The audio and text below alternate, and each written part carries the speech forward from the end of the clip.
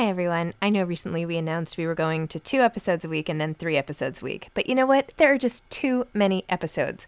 So we are going back to 5 episodes a week.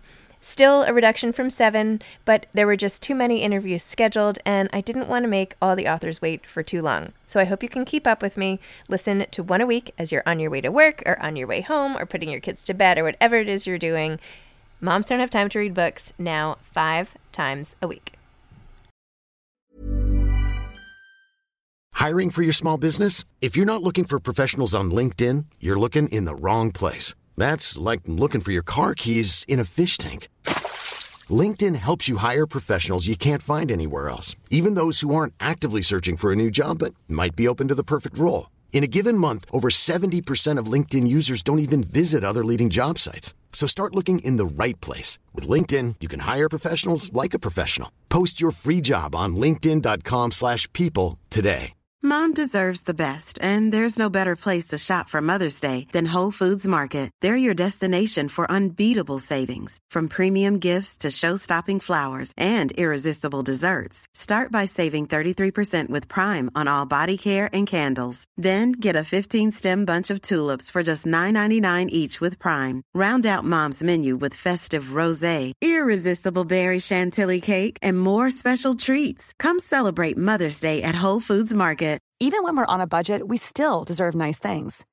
Quince is a place to scoop up stunning high-end goods for 50 to 80% less than similar brands. They have buttery soft cashmere sweaters starting at $50, luxurious Italian leather bags, and so much more. Plus, Quince only works with factories that use safe, ethical, and responsible manufacturing. Get the high-end goods you'll love without the high price tag with Quince.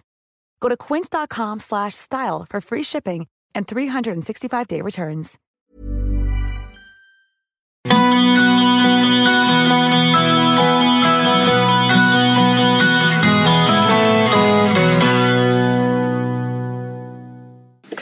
Hi, I'm Zibby Owens, and this is Moms Don't Have Time to Read Books.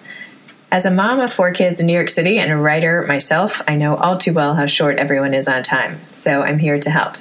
I'm going to interview authors and writers of all types about their work, especially as it relates to parenting and family issues. Hopefully you can listen while doing 8 million other things and fall in love with these talented scribes and their fantastic books, essays, and songs like I have.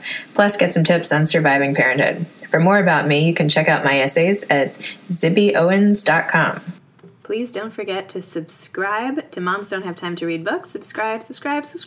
And if you can, please leave a 5-star rating or a comment. Today's episode has been sponsored by Babo Botanicals. Babo Botanicals offers your family non-toxic and pure hair, skin, and sun solutions created with natural or organic solutions. Their tagline is, "Family comes first naturally." As an aside, I use Babo for literally all my kids' shampoos, body washes, sun lotions, and even for me too. So definitely check them out at babobotanicals.com, B-A-B-O, botanicals.com. I'm here today with Amy Molloy, author of several books, including However Long the Night and Jansen's Gift, plus books she wrote with Elizabeth Edwards and John Carey and Teresa Hines Carey. She recently released the novel The Perfect Mother, so nice of you to name that after me, by the way, which was an instant New York Times bestseller. The movie rights have already been sold to make it into a major motion picture starring Kerry Washington, and it just came out on May 1st. Right. She's also written articles and essays for the New York Times, the Washington Post, and Salon.com. Amy now lives in Brooklyn with her husband and 2 children, ages 3 and 5. So welcome. Thank you. Thanks for having me. Of course. So for the busy moms out there who might have missed all the amazing press your book has been getting, heralding it as the can't-miss summer read, can you explain what The Perfect Mother is about?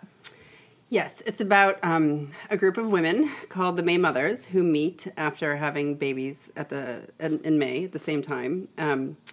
And it's a mommy group, and they get together before their kids are born, and then after the kids are born, they meet twice a week in Prospect Park in Brooklyn.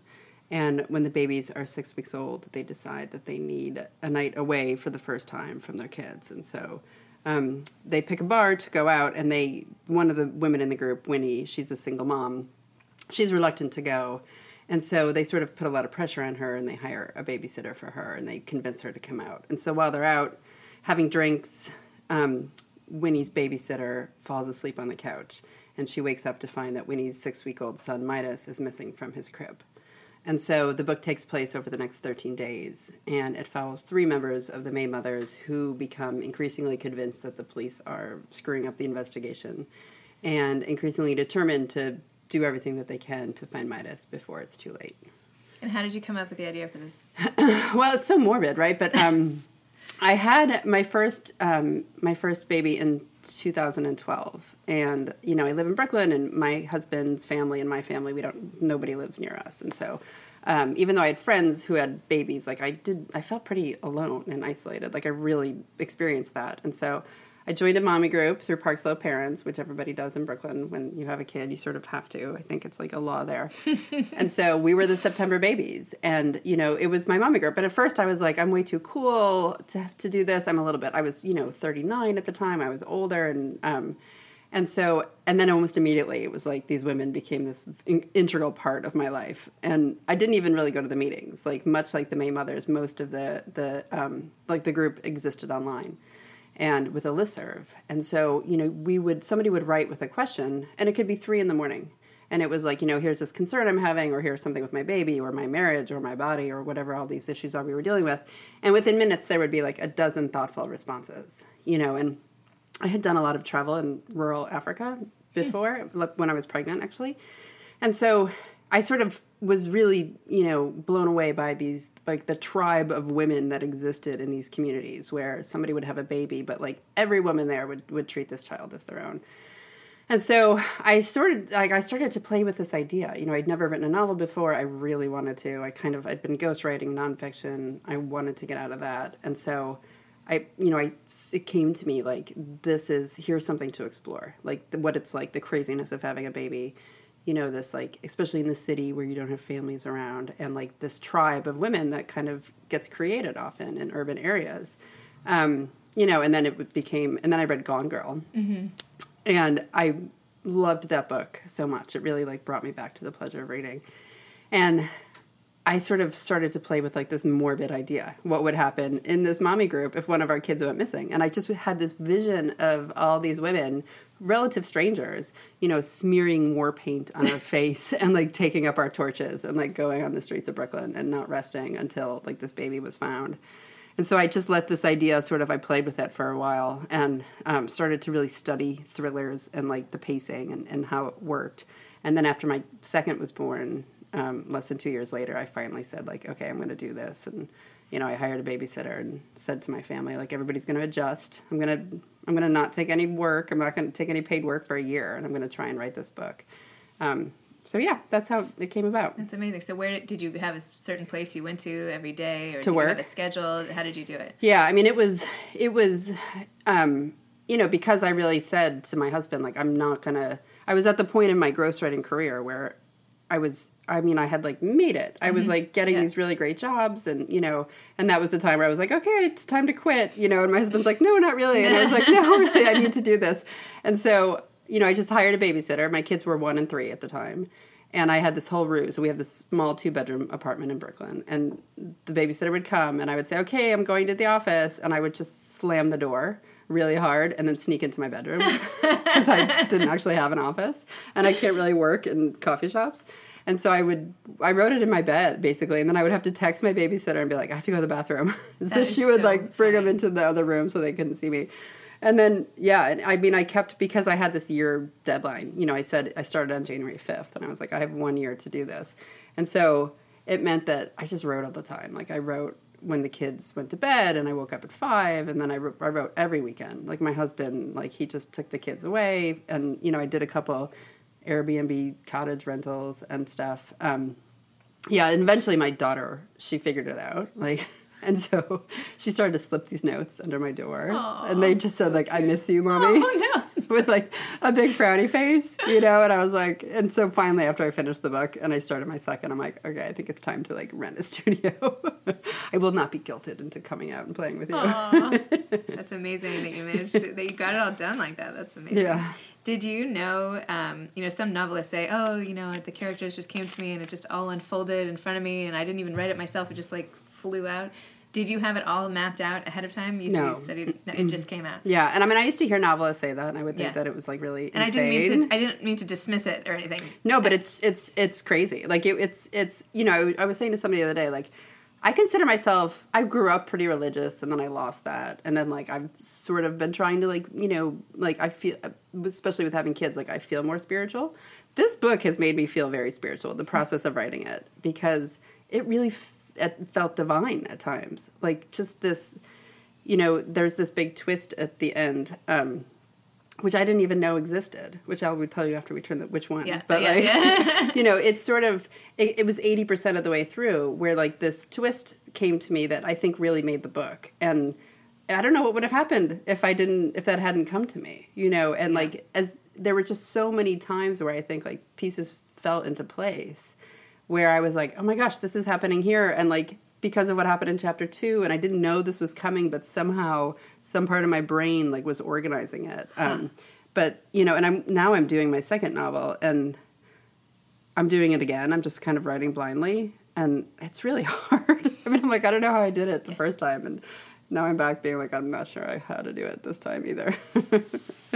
I loved in this book how you shifted from the point of view. Mm-hmm. Was that part of when you were analyzing all the structure, or because I feel like the structure of the book and how all of a sudden you're in all these different women's heads and in their kitchens and everything. It was like so powerful to do it that way. Yeah. So the book, it's Francie, Nell, and Colette, and they take turns kind of speaking. And originally, you know, when I decided to write this book, I'm more of a literary reader, and so I really was struggling with this idea of writing a thriller, like if I could do it, and like if I could, you know, because I felt that a lot of what I wanted to say felt like important and like feminist, you know, like what it is, like what it's like to be a woman in today's culture, and I didn't know if I could do that in a thriller, and so what I originally said I was going to do is that the narrator was going to be we, first person plural.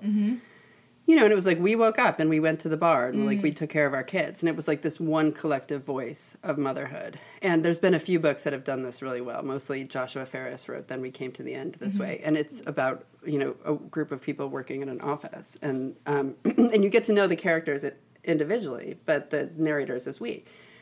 And I mean, like, the fact that I thought for my first novel that I could it was so stupid. Like, I joined a writing group, and they were like, huh. You know, the first time, and they were like, yeah, I don't think so. And then I was like, no, it's going to work out. And then the next week, they were like, no, it's even worse right now. Like, and so eventually, it was 4 months of me, like, really fighting to try and approach it with that point of view.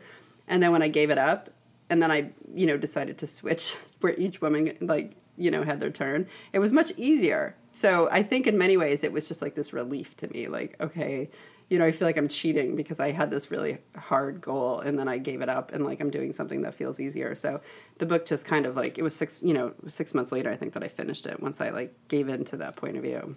I just interviewed Caitlin Macy, who wrote Mrs. I see her and back. she was saying that she was telling it from one character's point of view who was sort of damaged in a way, and then she realized it was much more powerful not to be inside that character, but to, like, it's not as interesting to be inside a flawed character, but to see it from the outside. That's interesting. And so once she figured that out, like, the rest of the book came flying out. She was, like, so stuck there for a while. Anyway, I think it's, you know, I've learned a lot by writing this book and by writing a novel, and, you know, and point of view is so important, and, you know, your whole, I think that's the first key. And I had this writing group of incredibly smart women, thank God, because they were able to kind of like work with me about like how important it is to get the right point of view. And once you do that, how easy, like when the writing is easy, like you're doing it right, sort of. Well, it's never easy, but easier. Yeah, that makes sense. And one of the major coups for the book that has gotten all this press is that you got Billy Idol to let you use the lyrics to Rebel Yell and get the rights to that. So how did that work? Yeah, so the New York Times just wrote about this what happened with this, but you know, because I think I had this short deadline, I was obsessed with like the story. And my husband was like, "Ugh, you're not even here." Like we would be having dinner, and I'm just like staring into space, and he's like, "What are you working at? Like, are you spending time with Nell right now?" And I was like, "Yeah, kind of." And so we were out one night, and I heard Rebel Yell, you know, and the lyrics are like, "In the midnight hours, she wants more, more, more," you know. And I said to my husband, I was like, "This is a song about new motherhood." And he's like, this is absolutely not a song about new motherhood. Like, you're crazy. Everything you're seeing is... I was like, no, listen. And, like, the lyric was, I thought it was, I'll walk the world with you, babe. And I was like, no, this isn't. You're walking like with your child. And then I went home and I Googled the lyrics, and it's actually I'll walk the ward. And I was like, no, it is. He's writing about having a baby. And so, in the first scene of the book, when the women go out and they're at this bar while Midas is being taken from his crib, the Rebel Yell comes on. And so the women all they're drunk by this point, and like Nell, who's kind of the like troublemaker a little bit, like, she's dancing to it, and she like declares that this is the anthem of motherhood. And so I listened to that song a lot while I was writing it. And of course, I grew up in the 80s, so I was like, I love him. So, and so when I sold the book, the editor said, like, in order to get the rights to use these lyrics, it's a lot of money and you have to pay for it. So you have to get rid of them. And I couldn't do it. And so I Googled his manager, Billy Idol's manager, and I found, his website, and I just emailed him, and I was like, hey, I'm writing this novel, and it's about to be published, and can I just use the lyrics to this song? And he wrote back, he's like, I don't know, let me ask Billy. And I was like, really? And it was funny, and I remember I had an iPhone, and it broke. And so I went to the iPhone store in Brooklyn, and I have to get a new phone. And when I turned the phone on back at the iPhone store, and when I download my email, the manager had written back, and he was like, Billy Idol says yes. You just have to thank him in the book. And I was like dancing around this iPhone store, like telling all these people, I was like, Billy Idol said yes. Billy Idol said yes. And I was like, of course I'll thank him. And so what I ended up doing is instead of I didn't want to do any acknowledgments, because I was like, I'm like, if you have the chance to thank Billy Idol, like, that can be the only person you thank. So, I was like, I'll tell my mother and my husband, like, thank you privately, but, like, I thanked Billy Idol in the acknowledgments. I always love reading the acknowledgments. I feel like you always get, like, this inside glimpse a little bit into people, and I got to yours, and it was like, I like to thank Billy Idol. It's like, all right, well, on to the next. Well, acknowledgments are so weird, because it never used to be that novelists did acknowledgments. Right. Like, it was just nonfiction books, which makes sense, because for nonfiction, like, you really need a lot of people. But now it's like these fawning acknowledgments in novels, and I don't know. I think I wouldn't do it even if it wasn't Billy Idol. I think I'm a little bit too, like, I did this once, one of my first nonfiction books, where I thanked my boyfriend at the time, and like, oh no, and then we broke up. And I think I'm a little bit like, I don't want to do that again. That's really funny. So I think Nell might be my favorite character. I really loved her sarcasm in the book. One scene that I thought was super funny was, so Scarlett says, no offense, I know a lot of people love New York City, but I can't imagine raising a kid in the city. Since the baby, all I see is how filthy it is here. I want him to know clean air and trees. To which Nell responds, not me, I want to raise my baby I want my baby raised in squalor. And I think this really speaks so much to this ever-present debate of New York City moms like us and so many other people. It's so hard to raise kids here, and logically, like, this isn't the best place, and yet we all sort of stay. Yeah. What do you think this is all about? Oh my gosh, we should like have my husband here. We could have like a therapy session right now, because we're in the midst of this debate, and it's. I think I'm ready to leave. And, my kids are at that age now where they just want to be exploring. My little one now rides a bike to school, and like, I'm always like, watch out for the dog poop, like, watch out for the garbage. And like, I'm like, I want to leave. And my husband can't do it. He's a child therapist. He has a, good private practice in Brooklyn. And he's obsessed with music, and he rides his bike everywhere. And so he's worried that if he leaves the city, then it'll be, that it'll be hard. So I don't know. It's this constant, this is the problem with moving to New York, I think, is that where do you go when it's time to leave? Mm-hmm. And, it's such a special place, and it's such a hard place that, I don't know. And yeah, I think once you have kids, it becomes both harder and like also more magical, because your kids are just experiencing the city, and so I don't know. I guess the answer is to like have a country place or something, and like, keep your place in the city. So that's our current fight. I also really appreciated the scene at what became known as the Jolly Mama from Colette's point of view. And he wrote, most nights at this time, she'd be sitting with her laptop in bed, staring at a blank page, feeling exhausted and inept. How did I used to write, she wonders. So I'm sure so many aspiring writers out there feel the same way. I know I have like no time to write, not that I'm a writer like you, but just even like the one page every so often that I do. Was this, do you feel like this is your experience at all? Or it sounds like you just had this huge motor under you to finish the book, and you were never like too tired to be working on it. A little bit, but before I was writing.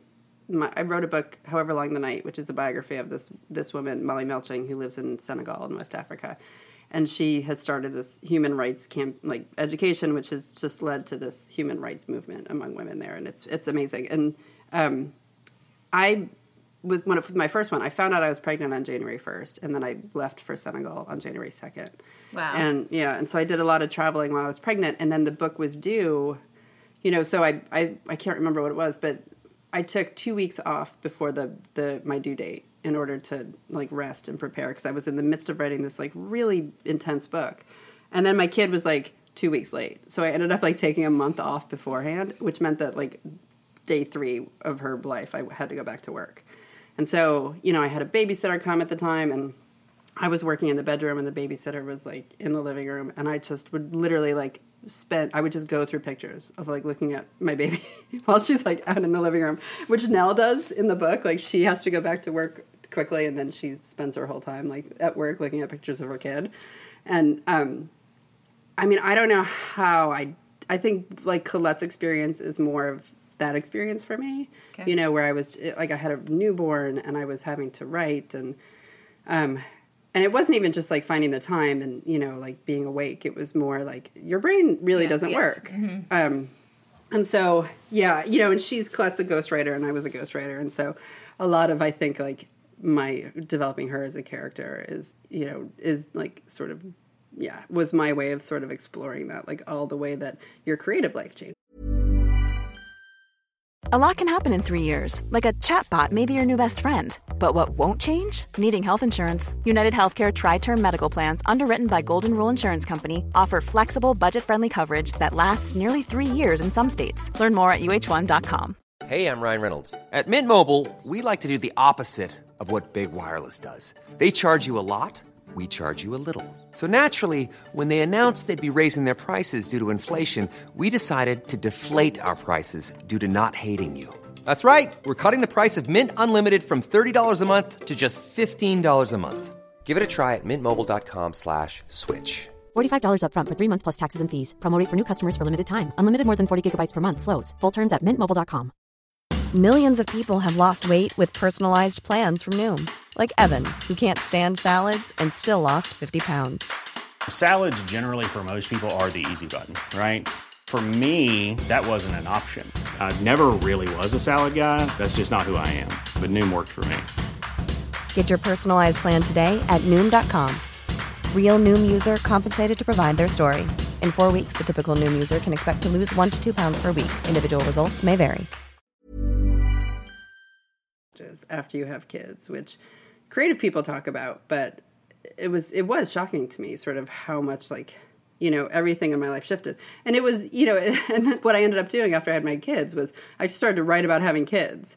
And, it's sort of a joke in the book where like Colette is saying to her boyfriend, like, I don't know what to write about. And he's like, well, do what every woman does, like write about having a baby. And so, and I read all these articles about breastfeeding and like formula and like sleep training. And I think that was my way of like leading up to like trying a novel about motherhood. Once my brain, once my kid was like 1.5. And so by that time it's better. It's still hard, but it's not, I'd actually forgotten what it was like for the newborn phase. And like in the book, the kids are 6 weeks old. And so I started to go to coffee shops where new moms groups were meeting and like kind of stalking them a little bit and like sitting really close and like listening to, cause I was like, what did they talk about? Because it was, it still had seemed, by the time I think you reach a year old, like you're like... You forget, because you have to forget or you never have another child. They say, though, from an evolutionary perspective, this is quite helpful, right? That your brain becomes so consumed with your baby and keeping everybody alive, Totally. But it just doesn't, so much of having babies just does not fit with the modern world, I feel like. Yeah. Just like... No. From the schedule of the feeding on. Like, nothing fits. Like, it just doesn't fit. Yeah. So, anyway, you talked about the moment when the narrator was talking about it, when she realized that she was going to change when she had a baby, even though she didn't want to. And how the first thing she noticed was that all of a sudden she started waiting for the streetlights to turn green before just, crossing. And it's such a great New York moment. Like, do you feel like changing behavior in this way, do you feel like that was sort of a sellout for the narrator or something more positive? Well... I mean, it's funny. So my 3-year-old just started to ride a bike, like without training wheels. And so both of my kids. Super impressive. Well, my husband is crazy because he rides his bike everywhere. So he's like, okay, we're going to learn how to ride a bike today. And they come home and like they both know how to ride bikes. And I'm like, to like hire your husband to come teach all. I know, you should do that. Oh my kids. You should. I mean, she's almost 4, so okay. I shouldn't say she's 3. She'll be 4 in like 6 weeks. But you know, it's they stop at the streetlight, and like the only reason I let them ride their bike to school is because they know to stop at the streetlight. But we had this fight. This was like our tension, sort of after having a kid, is that I was that person, you know, and like I am somebody who like But when I was single, I like went to Bali, Indonesia for like 3 months to write, and like, you know, just didn't know where I was going. And my husband and I, like, we went to Nicaragua on our like honeymoon, and like Honduras on our baby moon. Like, you know, we would show up and like not even have a hotel reservation. And so I was not somebody who like I wasn't very fearful. And then I did become really fearful and like really anxious. And like if my husband like had the stroller and like was standing on the sidewalk, but this like the stroller was in the street a little bit, like I would just be like, oh. And he used to, we have a driveway, and like he would put the baby seat like on the hood of a car and like unlock our gate, and I was like, he's gonna fall off. And to me, that was the most surprising part, I think, of having a kid, is like I did not have postpartum depression, but I think I had pretty serious anxiety. And, you know, and it was only after I had my second that I didn't feel fearful, that I was able to look back and be like, wow, that was intense. Like, I was very nervous about keeping this kid alive. And I was surprised by that. So, you know, and like, I do see these moms who are just like, whatever, it's all going to be fine. It's all going to be fine. And I probably wish I could be that person. And I was much more like that with my second. But it just wasn't. You know, I was like, I guess I'm not wired this way. And I was shocked by it. And my husband was shocked by it. You know, I think it did cause like a lot of tension, because I think he was like, who are you? Like, how are you this like super anxious person? Like, she's going to be fine if like I'm not standing like right on the corner. And I'm like, no, you'll never get it. You'll never get it. And like, they really won't ever get it. You know, it's true. Like, they really won't ever get it. So, yeah. I know, I finally got to the point where I'm like, I can't go to the playground anymore because I'm so anxious that they're going to fall that I'm going to make them crazy. Like, my kids aren't afraid. Like, they're happy to go exploring. But if I'm there, I'm like, wait, watch out, wait. And I, like, put my hand underneath. I'm like, this is so bad for them. Like, I have to just take myself away, or, like, put them on the swings where I feel really good. Because I feel like there is that sense of, like, oh, my gosh, like, did I keep them all alive today? Like, I know. God forbid. I mean, it's terrible, but it's like so much responsibility and pressure. It's like you have to adapt to that in some way. Yeah. And I remember when my daughter, my oldest, she was probably 1.5. She fell and she cut her eye really bad. Like, she had 10 stitches right above her eyebrow, and it was like horrible. And like, but I think in some ways it like broke the ice a little bit. I remember we bought a new car, and it was like our first time spending money on something like that. And I was like, I kind of wanted to just key it myself, because I was like, we need to get a scratch on it so that I can stop worrying about it and just be like, okay, it's just a car with a scratch on it.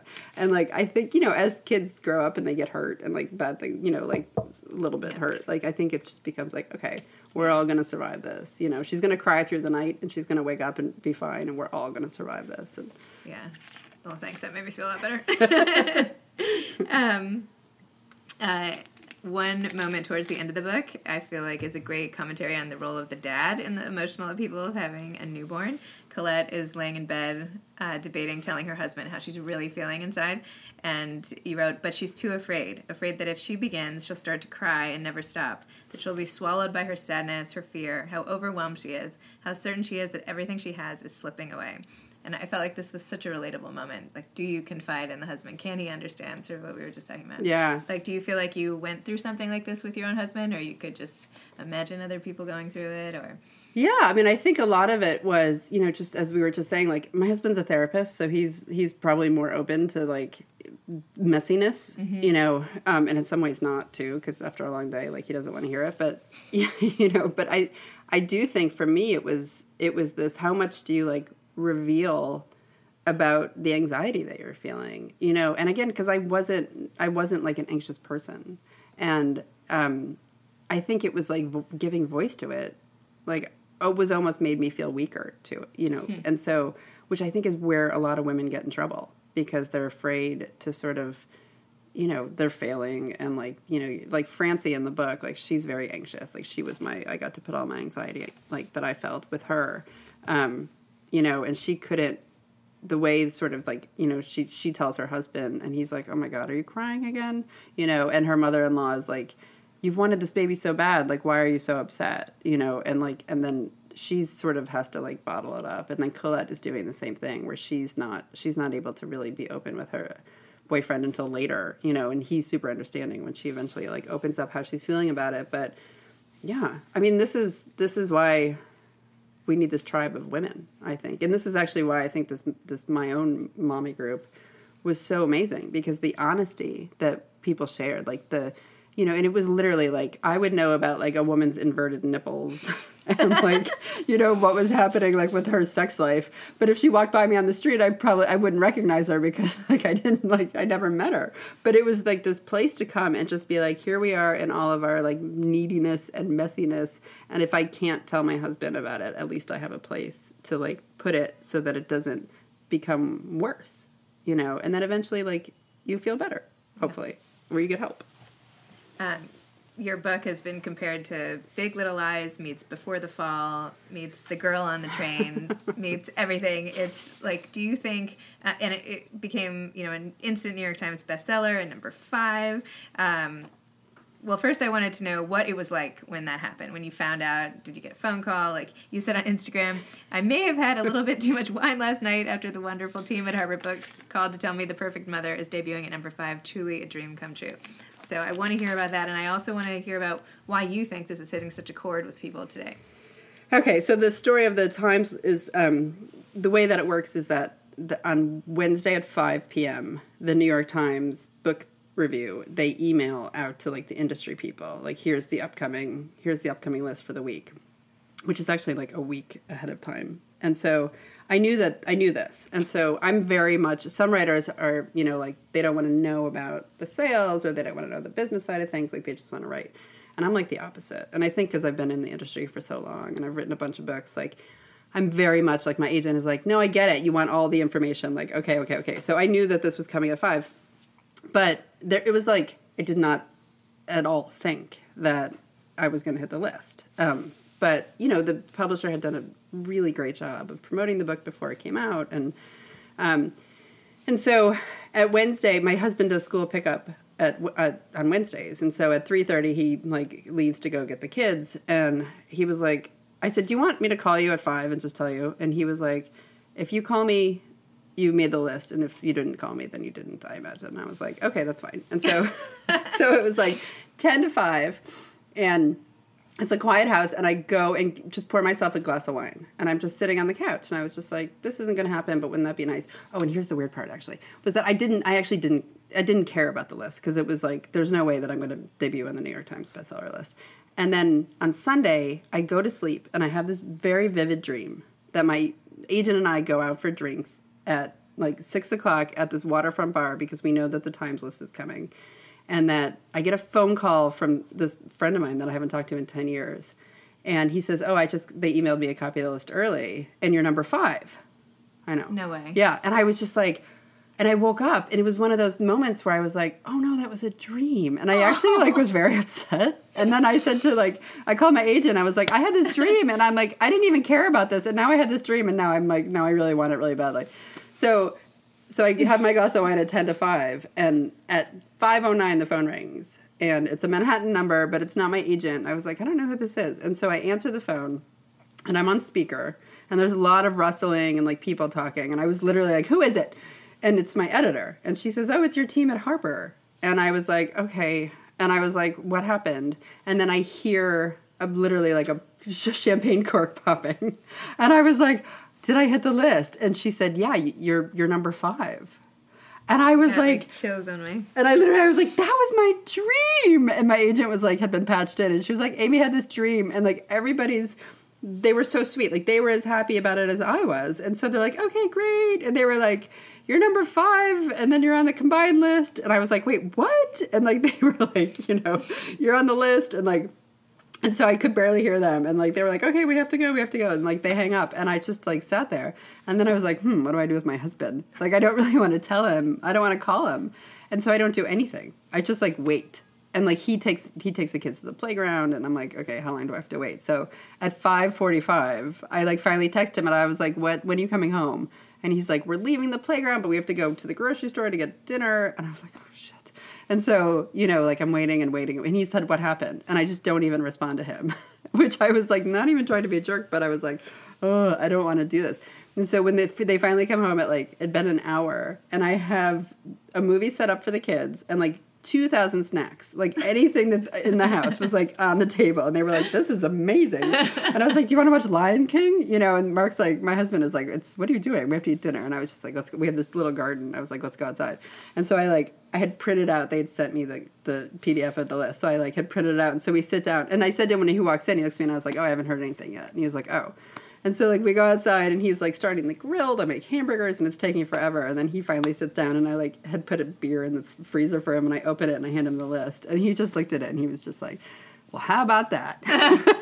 He's like, that was your dream. And I was like, I know. And then, like, we drank, like, all the wine in the house, basically. It took me, like, 3 days to recover from that, but I've learned my lesson, so... Yeah, it was really like it was. I think it was like one of the like the best moments that I've had in this whole like you know. I was like, I love getting married. I loved giving birth, but I was like, this is kind of all good. You know, like this is just amazing. That's awesome. And do you have a sense of, I mean, I have a sense because I read it and it's amazing and, you know, page turning and, you know, you relate on an emotional level, but it's also like you're on the edge of your seat and everything. But do you think there's some part of, is it because we all need this tribe so badly and your book kind of gives us a glimpse of that you think that readers are resonating with this so immediately? Or what do you think? I think so. I mean, it's hard to like say what's good about the book, but I know, like, when I sold it, one of the things that was important to me, or when I finished it, I should say not when I sold it, but was that I did want to write, like, a book that was pleasurable to read, that is really, like, this page-turning sort of beach read. But I also wanted it to be, you know, I wrote it during the presidential campaign. And so when everything was kind of coming to light and, you know, when Hillary Clinton was running and the stuff that she was dealing with as, like, the female candidate, and so... It was equally important to me to, like, write something that said something. And I hope that that's why, I mean, the reviews, I'm trying to stay away from reading reviews. I've learned my lesson. But a lot of people, I think, who like the book are saying, like, that it's not just this page-turning thing, but it also, like, really, I think women are feeling understood in what it means to, like, give birth now and to be a woman. And, you know, there's a lot of these sub-themes in the book where most of the women have been, like, have had some sort of, like, harassment or abuse at the hands of, like, powerful men, you know, and they're, like, dealing with discrimination in other ways. And so I think that hopefully that's the reason I think that, you know, it's also resonating. And tell me a little more, I know we started talking about this before, but about this becoming a movie and how long this process has taken. And yeah, so we sold the movie rights right after we sold the publishing rights to Kerry Washington and Amy Pascal, and TriStar is going to do a film. And so it takes a long time. And so right now it's in the hands of an incredibly skilled screenwriter who's doing the adaptation. And I'm supposed to get a draft, I think, in a couple of weeks to read, like, what she's done with it. And so, yeah, I don't know. It's, you know, now it's just like sort of just, that to me seems like I'm having to put it sort of to the side because I don't get it. I don't really understand the film industry. And, you know, I don't know.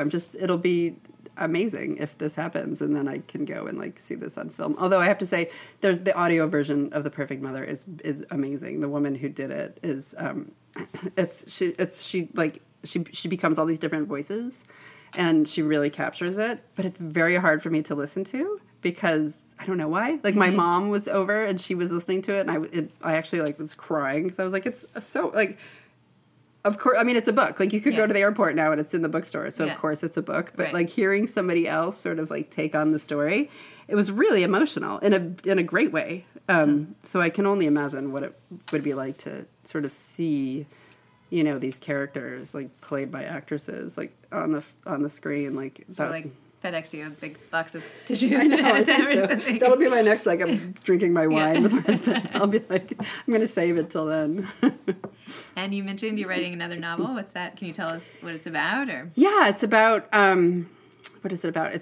It sort of turns the focus from motherhood to marriage, and it's about a newlywed couple who leave the city and they move upstate to the country, and they buy a Victorian mansion that was the site of the first domestic violence shelter and had been closed for 5 years because a resident had been murdered there. And so they take on this house, and the husband is a therapist, and he opens up a office on the ground floor where he sees patients, and the wife is upstairs sort of managing this major renovation of the house, and she starts to hear voices, and so it's a hard book to talk about because there's a very early twist, so I'm being told that I have to stop giving it away because I've been talking about it, but it's sort of it sort of then follows. It's another sort of quick couple week story of like what starts to happen in this house, and it's not really a haunted house story, but there's some aspects to it, and then these things that happen that put a lot of pressure on this young marriage and like if it can survive. That's exciting. Yeah. And just the last question: do you have any advice to aspiring writers out there? Oh gosh, yeah, keep writing. Like every day, keep writing and. Whenever you can. I have a friend who just published a really beautiful book called The Ones We Choose, Julie Clark, and she wrote this book. She is a single mom of 2 boys. She is a 5th grade teacher. She was diagnosed with breast cancer, and even through all that, like she wakes up at 4:00 in the morning and like writes for 3 hours, and then like goes to work and like would go to treatment and like come home. And so I'm like, okay, if she can do this, like we can do this. And I think. The best thing that I did is that I found this writing group that I joined that was very supportive and were willing to tell me when things were terrible and were like willing to kind of walk with me through the process. And I think like you think that you have to suffer alone as a writer, and you don't. I think the best thing that you could do is to surround yourself with a very trusted group of other writers who will like be there to cheerlead you and also tell you when things are like absolutely terrible. Excellent. Oh, well, thank you so much for coming. That was my pleasure. Moms Don't Have Time to Read Books. It was a really great conversation, and I can't wait to see what happens with your next book and the movie and everything. So. Thank you. All right, thanks a lot. Thanks for listening to this episode of Moms Don't Have Time to Read Books, sponsored by Babo Botanicals. Don't forget to subscribe, and please leave a 5-star rating.